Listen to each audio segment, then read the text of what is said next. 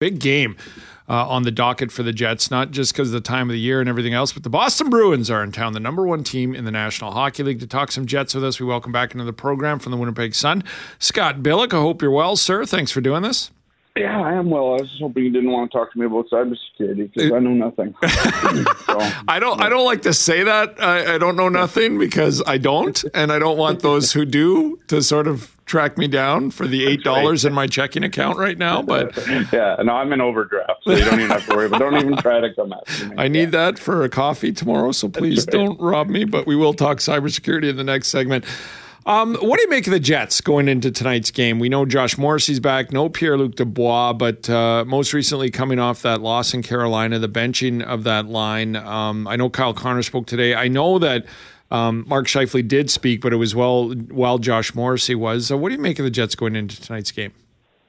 Yeah, it's a good question. It's a big game, obviously, because, at the end of the night, if it goes wrong for the Jets and it goes right for Nashville, it could be just a 2-point gap with the Predators having 3 games in hand still. And but then you kind of compare it to the fact that the Boston Bruins are the best team in the NHL, and they've lost 2 games, and they're probably not too happy about that.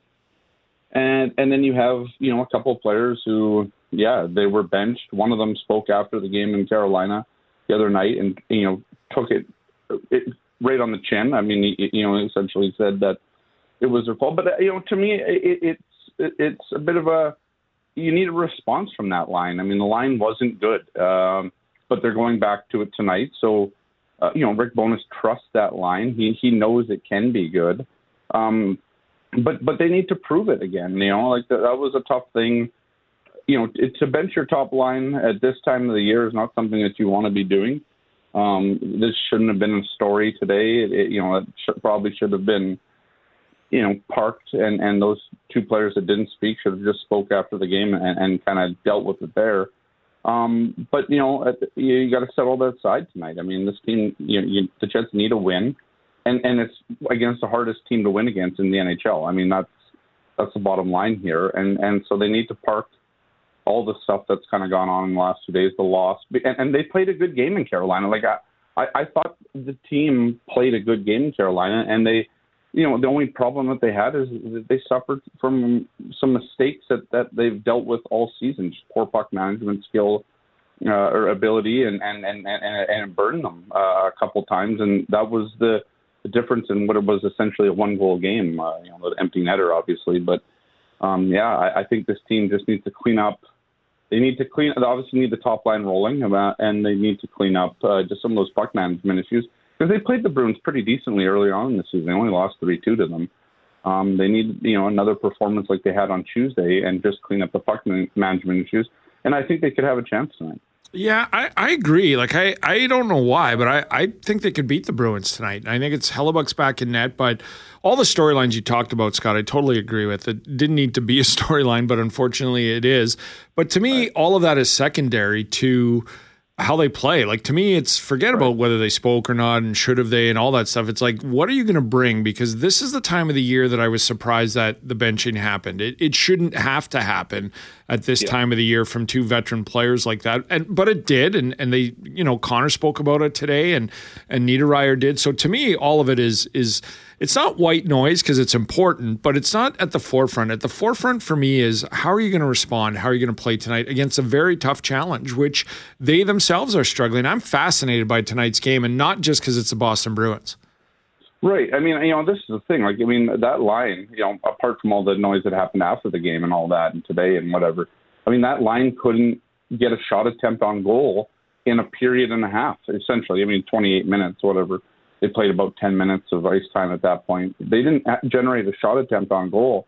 They allowed 12 against. I mean, that's not it's not going to help you now, and it's certainly not going to help you in the playoffs. And so you're right. I mean, this is a massive response game for a line that, I think, you listen to Kyle Connor, listen to Nino Niederreiter, they know that they needed to be better. And so this is the time. This is where you've got to prove it, because there's 14 games left or 15 games left, whatever the number is now.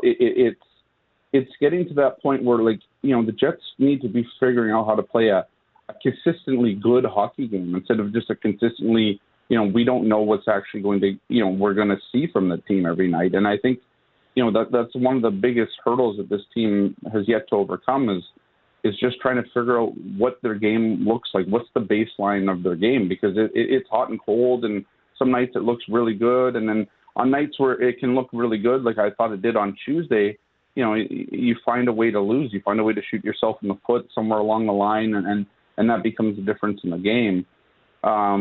This team needs a little more of the Tampa game more than anything. And they need to have that, becoming the template for every night. And so, this is a good test because you're going to play the best team in the NHL. And it's not like the Bruins are going to be backing down. Again, like I said earlier, they've lost 2 straight. They want to get back to the winning ways. And that's a team that knows how to, get through this sort of kind of adversity and that sort of thing. So, I don't, obviously Jeremy Swayman's starting tonight. It won't be Linus Ullmark, who's probably going to win the Vezina this year. But Swayman's no slouch either. So, this team just needs to pull up the bootstraps, I suppose. I mean, I don't know whatever cliche you want to use, but that's what they need to do. They need to figure it out, put everything that's happened behind them, and get back to winning ways and playing a game that predicates itself to wins.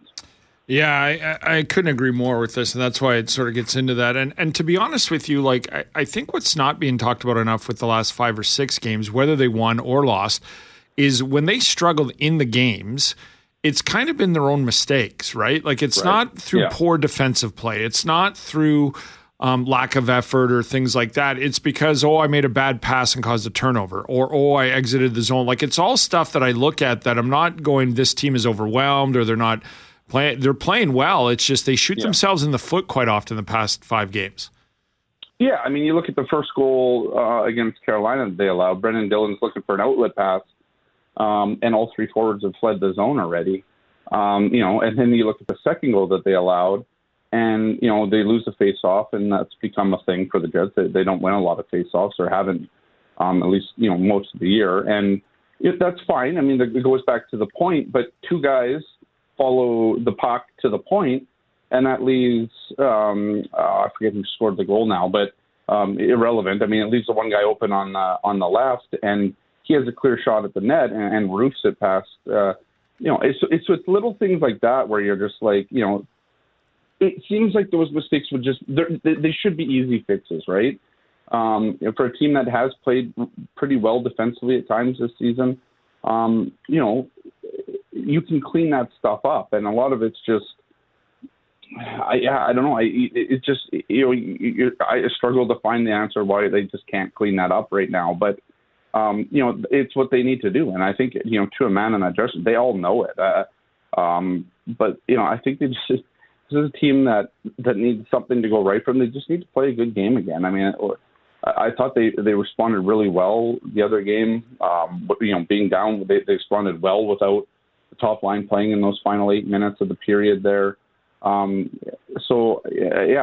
just think this team needs to kind of hunker down and do what has got them to this point, and not, maybe the last, 15, 20 games, but really go back into, what made them successful early on this season, and was sticking to a structure. And even when it wasn't, going right at times, they would find ways to get back and adjust in game, where they could still pull out a victory. And so, I think that's part of what's missing too on this team right now is they just don't have the capacity that they had earlier to kind of, get themselves out of these jams mid-game that they've had before. And so, again, I think a lot of this, especially during the season, you hear the good teams talk about structure, the process, all that sort of thing. That's something the Jets need to kind of adopt and make sure that they're sticking to that. Like I thought they did in the third period in Tampa last weekend. Yeah, and it's ironic you brought up that, because the last time I talked to a Boston Bruins coach years ago was after they won in 2011, and in 2012 I was asking him, what's the keys and stuff like that, and he said a key to any good team, whether it's ours or others, is you play the same way whether you're up 3-1 or down 3-1, right, and you don't get away from your system, and that's what's made us successful. And then here we are this many years later, and the Jets, if they can, kind of what they've done the past 5 games, is just their own mistakes, but if they can play the same way up or down, like they did at the start of the year, they should have something. So it should be a great game, and maybe the last time to watch Bergeron live in Winnipeg, and who knows, Krejci and who else, but is a big one. Scott, I appreciate you teeing it up for us, and good hearing from you as always. Thanks for doing this. Enjoy the game. Yeah, appreciate it, Jimbo. Thanks for having me.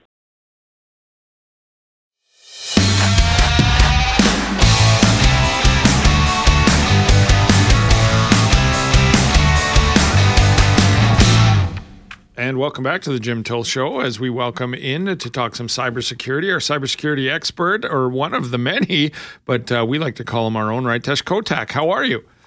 Excellent. How are you? Doing very well, thank you. We just had you on a week ago, and we're talking about some cybersecurity, and now a new threat has come up. The Canadian Centre for Cybersecurity is warning about significant vulnerability impact from Microsoft email, and I'm hearing that you don't even have to open this one, Ritesh. What do you know about it? Yeah, it's a 0-day vulnerability, and it's also no click. So the way it works, and you got to bear with me because it is extremely sophisticated and complex, and I'll try to make it as simple as possible, is you get an email, and within that email, there would be a calendar invite. And, I think we've all experienced that. You get the email, and it just goes ding, you have a meeting in 15 minutes. Well, the second that reminder goes ding, it was actually sending the credentials back to the hackers and what we call a hashed value. So it's not your password, like password 123, which, by the way, is a horrible password idea, but just it was the string of characters that it was sending. Now, why is that important? Is once you have that hash value, you're now able to use those credentials to log into other Microsoft services on the network. And it was a 0-day, meaning you don't know about it until it's discovered. And it's believed that this was in the wild since April 2022. Wow. And so what is a recommended procedure if you get this email? So there's nothing you can do. It's a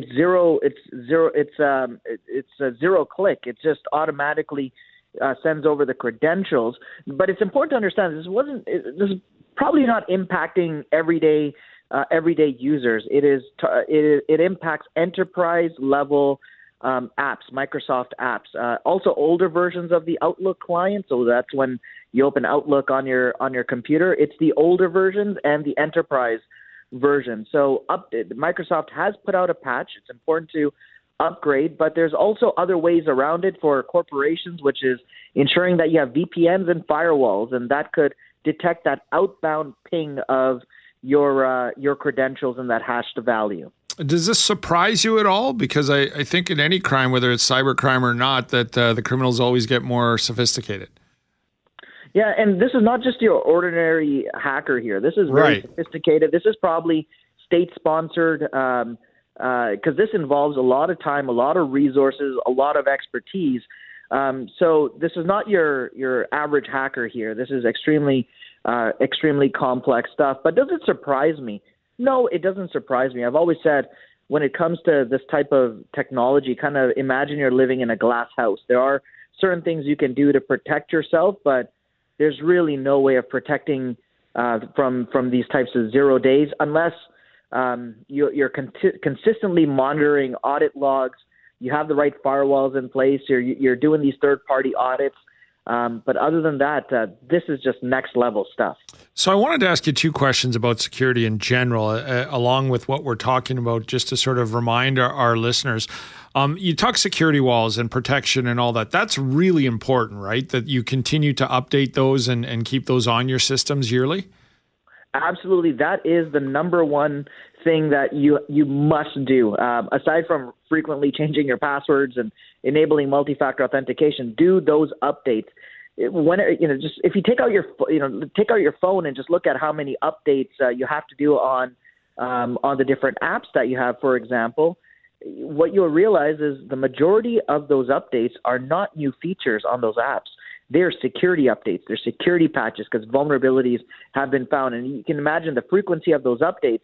That's how many vulnerabilities actually exist, are being caught and being patched. So yes, stay up to date with the devices, those apps, follow those very simple low-tech steps to prevent a lot of these high-tech crime from happening in the first place. And the other general question I had to ask you is just, what's some things to watch for? Like I think of my parents when somebody sends them and says, oh, I got a video of you. And I see that right away and I delete it. I know that nobody does. but my parents might not. And then there's even things that I don't even recognize when they're sent to you. What are some general tips when dealing with your email for everybody who's maybe not that savvy when it comes to cybersecurity? Verify the sender. Whenever I get an email that looks suspicious or is fishy, and that's because it's actually called phishing, what you want to do is actually call the sender. Again, these low tech solutions. So I give you a call and say, did you send me this? Is this an actual link, or I send you a text message and you say, yeah, Ritesh, this is good, and then I go ahead and open it, click on it, respond if you have any doubt at all. The other thing also is hover over the names. Sometimes when these emails come in, all you get is the name at the top. Well, verify that name actually matches the email address that you have on file. A lot of these hackers, what they will do is there's ways of manipulating. It's called spoofing email addresses. So when you receive it, you think it's from a friend or a trusted colleague, but when you respond to it or when you click on a link, it is not. So verify the sender. Make sure that the email address is legitimate and accurate, and along with some of the other tips we talked about.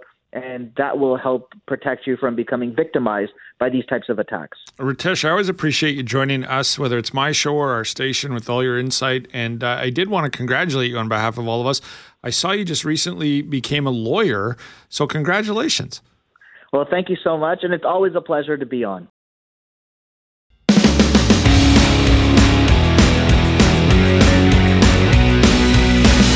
Mathew Sanscartier, who is the Director of Operations and Intelligence for the Downtown Community Safety Partnership. We're talking about the assault numbers that the Winnipeg Police Service has put out. And Mathew, I thank you for weighing in on this and for joining me today.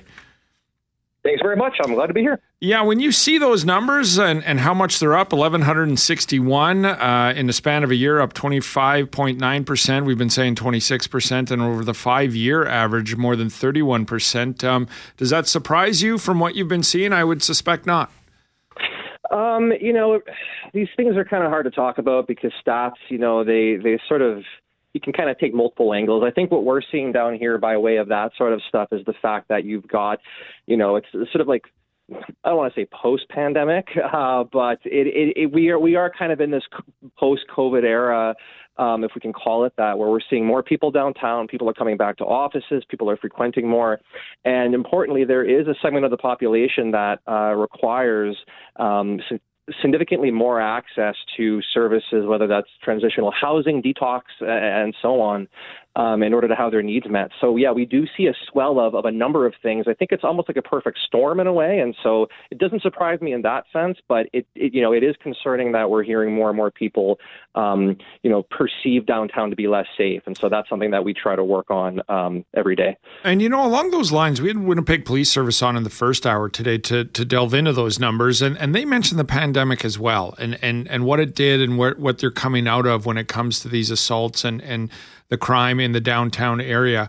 Can you maybe expand on that a little bit? Like, I think a lot of people are following the connection, and it's really that there wasn't a lot of people downtown for a long time, and things changed. Mm-hmm, absolutely, yeah. I mean, you get, the nice thing about downtown is that it's a really vibrant mix of folks. We're down here every day, and our teams are around there. They're sort of watching out for folks, and They do everything from checking in to they check in on businesses, agencies. They also check in with people who for one reason or another might be sleeping in a bus shack. And so we see all sorts of things happening there. There are many more situations happening now than there used to be, and a lot, as you're saying, a lot more folks. For a while, it was a bit of a dead zone, and we started up during the pandemic, so we knew. I mean, there's a stark contrast. In terms of the stuff that we're seeing on our side, we've had about a roughly 430% increase in calls from 2021. We had about 500. To 2022, we had a little over 2,700, and that's just because, again, there's a need there that needs to be filled, and that's kind of what we do when folks are saying, "Oh, I see somebody sleeping on a sidewalk." Okay, don't necessarily want to call 911, but I should call somebody, and that's where we come in. So we're seeing a lot more of that in terms of the community knows who we are. We're getting out there. We're trying to do those things. Yeah. I should have maybe started with that, Mathew. Tell us what Downtown Community Safety Partnership does. I mean, I feel awful. I know what you do, but maybe our listeners don't. Tell us about the services you're providing. Sure. Yeah, absolutely. So we have a series of teams. We do everything from foot patrol to vehicle patrol, basically around the clock. So we are a 24/7 service, and we help. Basically, we meet people where they're at, and we get them to where they need to be. Our goal is to serve everyone downtown. Doesn't matter who they are, where they come from, what they're wearing. If they're wearing a suit, if they're wearing gym clothes, if they're, like I said before, kind of making sort of a makeshift camp on the sidewalk. Doesn't matter who they are. We are here to help those folks. And so we do that by providing a proactive, visible presence. If people have been downtown, they may have seen our folks out there with bright fluorescent green ball caps, toques, and they're pretty hard to miss. So it's providing that sort of proactive visibility. We also have we were able to respond to calls for assistance from the community as well. And we've been seeing, as I said before, pretty big growth in that from, community members, churches, agencies, just places that, might want someone to check in on them. And so we're also able to do that through we call it our coordinated assistance network, which is basically sort of how we dispatch teams. And then on to complement all that, we also have what we call our core team, or community outreach and advocacy resource team. They're the long-term case support team. So if you have someone who is in significant need of many services and don't have that support from our institutions right now, that's who we'll connect them with. So these are like detectives who sort of advocate for people. They will take them to appointments. They'll figure out where they need to go to get where they need to be, whether that's, again, housing, detox, clinic, health-related things, whatever that person might need. They're able to provide it for them. So, and all of our staff are incredibly passionate people. It's amazing the work that they do every day. And it is because, it doesn't matter who on the streets or the grassroots levels, St. Boniface Street Links, some other community members, when we're talking violence, crime, the most vulnerable, it seems to always come back to the grassroots level of if somebody needs help, they need to have the support. Like they need to have a bed if they want to get sober. They need to, if they have an addiction or mental illness, they need to get some cure. And part of it is at that grassroots level on how to get there and the availability of those. So how busy are you, Mathew? We are, we are extremely busy. We started off as a smaller, our operation started in the fall of 2020, and that's we started off as an organization that had to make a lot of work for ourselves. So kind of going out there, seeing people, boots on the ground, patrol, and just trying to make sure that that's all, that's all there. And then over time, as I've said, we've seen many, many more calls. And so now a lot of that work is being given to us or provided to us. And we've been really fortunate to make really incredible partnerships with multiple agencies in the city both organizationally and on the ground, our staff have great working relationships with people from the Winnipeg Police Service, the Winnipeg Fire Paramedics, and kind of, knowing when to hand that off to us and making sure that we're here to help alleviate the strain on those emergency services so that they can focus on what they need to do, which is sort of life-saving or sort of violent, sort of crime-related things. And that's really where I think we see the most difference, is helping our partners in that way, because we're not police, we're not emergency services, and just kind of taking some of that sort of strain off, whether it's, like wellness checks and things that people might call 911 for because they don't know who else to call. When you're downtown here, we're the ones that you would want to call about that. And so that's something that we've seen as well. So all of these different sources the last couple of years have been like a watershed in terms of us, kind of meeting that gap. That's, I think, been there for a while, and we're very happy to continue growing in that way. And to bring the conversation full circle now, though, like these numbers being up and 1,161 and up 26% since last year alone, that has to make it more difficult for you. Any suggestions on what could more be done downtown and with some of the issues that you and your organization deal with daily? Yeah, that's a great question. I don't think there's any, as you know, there's not really any one kind of solution. It's got to be multifaceted. It's got to be relentless. It has to be constant, and it can't be the kind of thing that we focus on for a bit before we move on to something else.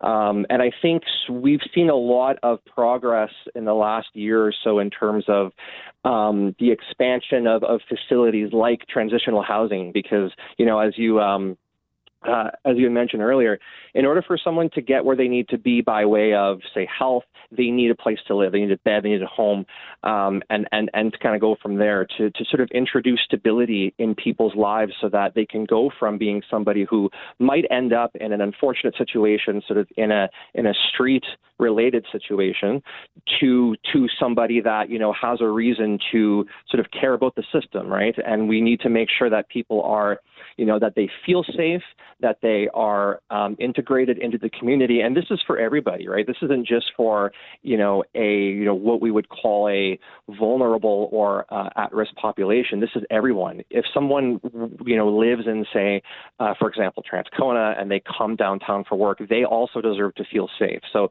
that's our philosophy. And we just want to make sure that, everyone feels like they can belong to something when they are downtown. That's our goal. Obviously, we're still working on it. But, if folks take nothing else from this, it's just that we are here and that we can be called upon if ever somebody feels the need, like if they feel unsafe. They can call us. And Mathew, just to wrap this up, and I hope this is a personal question, so feel free if you don't want to answer, but you have a sociology degree, you have a master's, you're Dr. Philosophy, you were teaching at universities. What brought you to this position? Like you clearly have a care for the community that you grew up in. Yeah. Why do you feel this is an important position and why you went to a community safety partnership? Mm-hmm. So,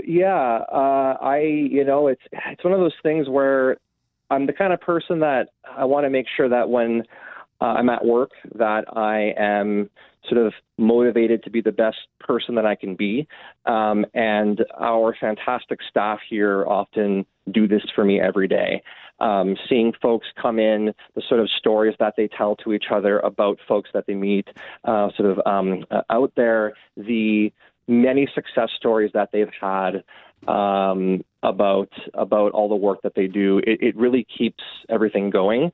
And I've spent a long time kind of in the trenches of the theoretical reasons why these things happen. And I've sort of taught about them. So I often joke that this is kind of like my years-long practicum, if you will, just because I've seen the one side of it in terms of academia, and now I'm seeing that kind of very, this is not to say that academia doesn't, reflect the real world or anything like that, but this is very real and it's very visceral, and you often don't get that when you're sort of in an academic position. So it's something that when I wake up every day, I look forward to coming to work. And for me, that's really what it's all about. Well, good on you. And to be honest with you, as you said, it's a collective and we all have to continue to be relentless working towards this. But I think we need people like yourself doing what you're doing. So I appreciate the conversation, but also for what you're doing there. So thanks for doing this today with us.